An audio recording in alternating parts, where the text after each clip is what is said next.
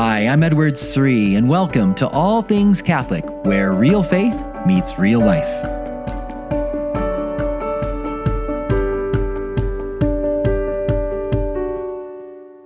Imagine being one of the Magi, one of those three kings, those three wise men that we celebrate in this upcoming feast of the Epiphany. And I know you know the story. I know every Christmas season you sing that song, We Three Kings of Orient Are. But do you really know the story? Do you know who these men were? Do you know what it was like to be them? Do you know what they were searching for? What were they experiencing on their journey? The Bible gives us some beautiful little details that are so powerful that can help us in our own search for Jesus and our own desire to encounter him. So just imagine being the Magi. Well, who were the Magi? The Magi probably came from Persia. They're part of the priestly class. They would have been known for interpreting dreams, interpreting signs. But if you were one of these Magi, perhaps you were familiar with a certain prophecy that came from one of your own people. In fact, the most famous Magi ever mentioned in the Old Testament was a Magi from the East. And this Magi, a man named Balaam, gave a famous prophecy. Do you remember that prophecy? It comes in the book of Numbers in the Old Testament. This Magi from the East, Balaam, gave a prophecy about how one day a star would come over Israel. And this star that would rise out of Israel would be a sign of the coming of a great king. A great scepter will rise out of Israel, a symbol for a king. Perhaps if you were one of those Magi, you were familiar with this prophecy from one of the ancestors, one of the Magi who came before you. Now, you suddenly see a star, this great sign, this great bright light coming over Israel. You follow that light. You travel. You go on this journey seeking this sign. You get to Jerusalem. You talk to Herod, the king that's there, and Herod points you to Bethlehem, which is the royal city of the Jewish prophecy, the hope that one day a new son of David, a new king would come from that city. So now you've got confirmation. This is the city. This is the place we're going to find the one we're looking for. And as they drew near to the city of Bethlehem, the Bible gives this marvelous line. It says that the Magi rejoiced exceedingly with great joy. They're so excited, filled with so much joy to meet their heart's deepest desires. What happened when they walked in to that house and they saw Mary and Joseph and the child Jesus? What happened? That's what we're going to take a look at in this week's podcast. And we're going to see that their journey and what they encounter and how they encounter the Christ child is a great model for us in our own walk with Jesus as we seek him and him alone to be first in our lives, to be our King. And that's what we're going to look at in this week's podcast. So welcome to All Things Catholic. I'm your host, Edward Sri, and Merry Christmas. It's still the Christmas season. I'm also going to tell you Happy New Year, of course, as well. But as Catholics, we celebrate Christmas all of these days, all the way up to the Epiphany. And so we're not going to just celebrate it on December 25th. It's going to go to the 26th, 27th, 28th, 29th, 30th, 31st, and all the way to Epiphany Sunday each year. So I'm so excited in this Christmas season to get into the story of the Magi, but I want to ask you for some prayers here. I am in St. Louis this week, and I'm here with about 20,000 other young people from all over the country, from Mexico, from Europe, from overseas, at the Great Focus Seek Conference. We are in downtown St. Louis at the big dome there, the former NFL football stadium. It is so moving to see so many young people full of faith. But please pray. If you could please pray for all of us, but especially those young people, that they may come to a deep encounter with our Lord Jesus and fall down and worship like the Magi did. And so please pray for them and their walk with the Lord, and that they may be filled with whatever it is God wants to bless them with this week, that they may be receptive to that, and that they may go back to their campuses closer to Christ and going back, setting the world on fire with Jesus Christ and be light in this dark culture that we're living in today. So please pray for us at the Focus Conference this week, but let's turn back to the story of the Magi. So they've been traveling, they're following that star, Maybe they're aware of that prophecy from one of the former Magi that had foretold that the star would come over Israel. And that would be the sign of a great king coming out of Israel. And they go and they find out that this king is expected to be born in Bethlehem, according to the Jewish prophecies from Micah chapter 5. And then they get close and they're filled with great joy. I love that line. They rejoiced exceedingly with great joy.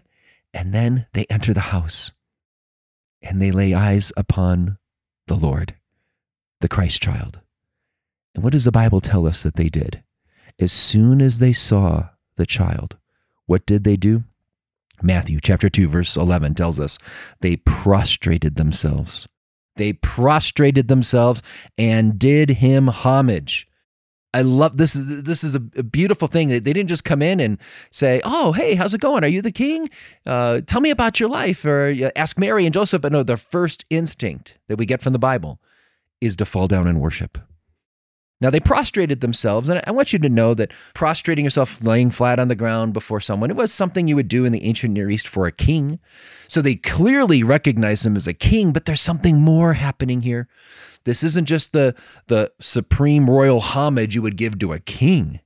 The Bible tells us they also did him homage, and prostration and giving someone homage in Matthew's gospel, which is where we get the account of the Magi, is also, this is associated not just with a king, but with divine worship. When you would worship someone as God. That's what this was associated with. You're worshiping God. I think about in the Gospels, you read about how the Canaanite woman will prostrate herself before Christ. I think about in Matthew chapter 28, verse 9, after the resurrection, Mary Magdalene and the women are greeted by Jesus, and they fall down and they worship him. They fall down at his feet. Matthew chapter 28, verse 17, also after the resurrection, Jesus is appearing to the apostles, and he's about to give the Great Commission, and they fall down and they worship him. So when we see the Magi prostrating and paying Jesus homage, this is incredible. This isn't just the royal homage you give to a king, an earthly king. I think in Matthew's gospel, it's highlighting the worship, that they're worshiping Jesus. What does the devil say to Jesus in the temptation scene? Do you remember Matthew chapter 4, verses 9 through 10? The devil's tempting Jesus, and he says, "Hey, I'll give you all the kingdoms of the earth if you do what? If you fall down and worship me." Jesus, of course, refuses that temptation. He's the one that receives that kind of homage as the Magi prostrate themselves and pay him homage. And so this is associated with worship. And I think this is important for us in our own worship of God as we're seeking him. I think especially in this year, in the United States at least, we're having a Eucharistic revival. There's this great Eucharistic Congress we're going to celebrate in Indianapolis this summer. And so parishes all around our country are concentrating on catechesis, formation around the Eucharist, giving opportunities to encounter Jesus in the Eucharist more, and in adoration, Eucharistic processions. And this is something, even if you're not in the United States, we all want to have a revival, as I said earlier this fall on the show. We all want to have a revival of Eucharistic devotion in our own hearts. This is something the church actually makes a connection with, related to the Feast of the Epiphany.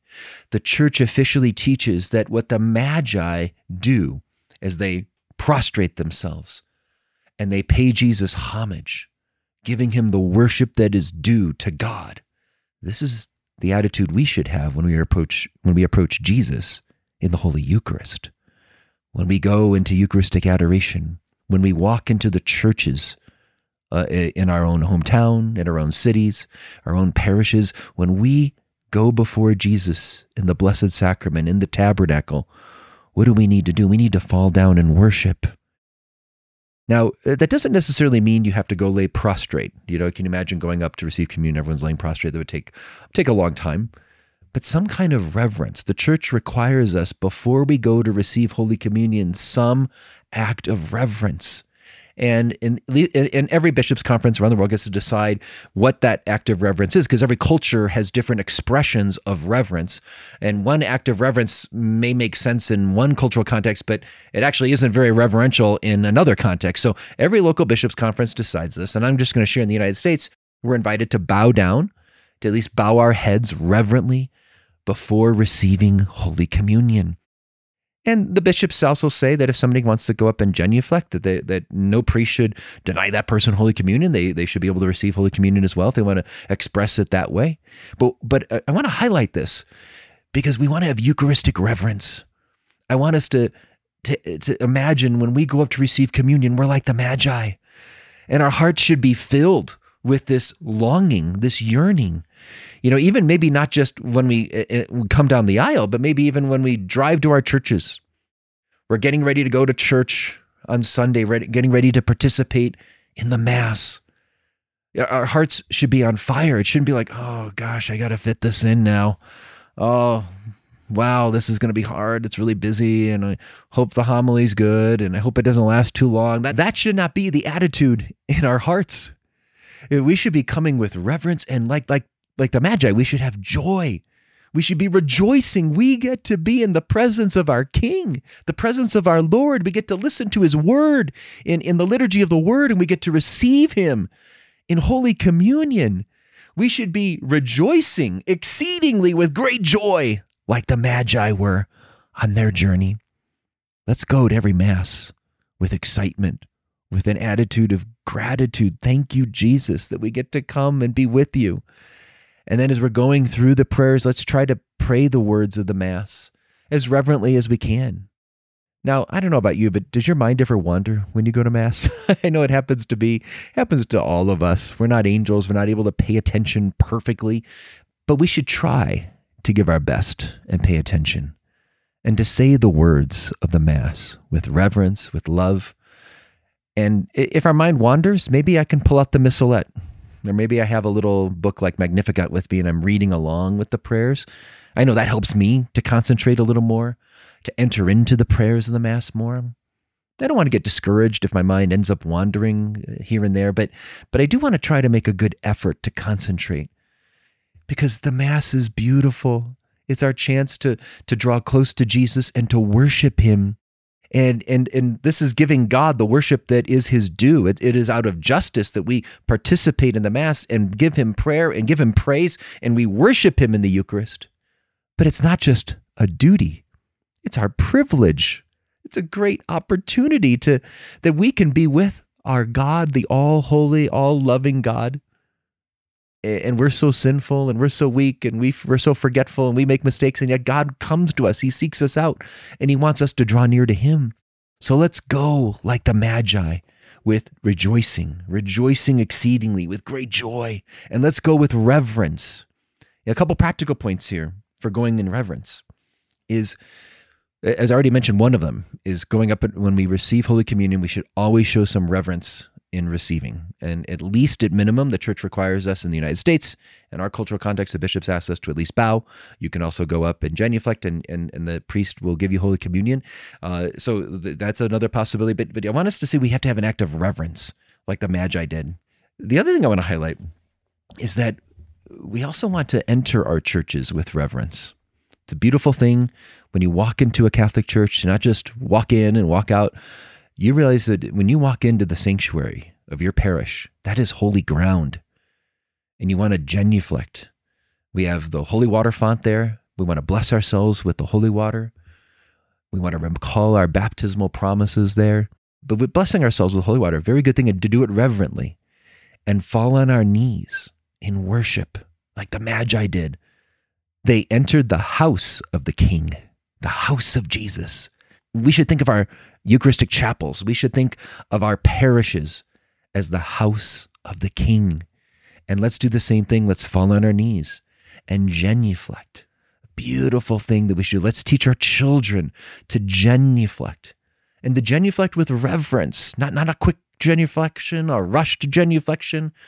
No, let's really fall on our knees in reverence before our King, like the Magi.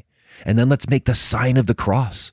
A good sign of the cross, not a rushed one, not a sloppy one. We are in the presence of the King of Kings. Now, listen to what the Council of Trent said. The Council of Trent said this, how the Magi's worship of Christ models for us how we should adore him in the Eucharist. Here's what the Council of Trent said. For in this sacrament, we believe that the same God is present, whom the eternal Father brought into the world. It is the same God whom the Magi fell down and worshiped. This is the same God. The Magi fell down and worshiped him. We should do the same. So don't ever just run through a church, walk into the church, go to your pew without a reverent genuflection to fall on our knees, make the sign of the cross, and worship. Jesus loves it when we come to him humbly and reverently. Now, I want to share with you something else here. One other little reflection on how we can enter Eucharistic reverence, Eucharistic adoration in worship, whether in Mass or in an adoration chapel, like the Magi did. Think about the three gifts the Magi brought. You know, they brought gold, frankincense, and myrrh. Well, gold, as you probably know, is a great gift fitting for a king. In fact, there are people in the Old Testament that would come and bring gifts of gold to reverence the king, to remember the king, to honor the king. But frankincense, what is that?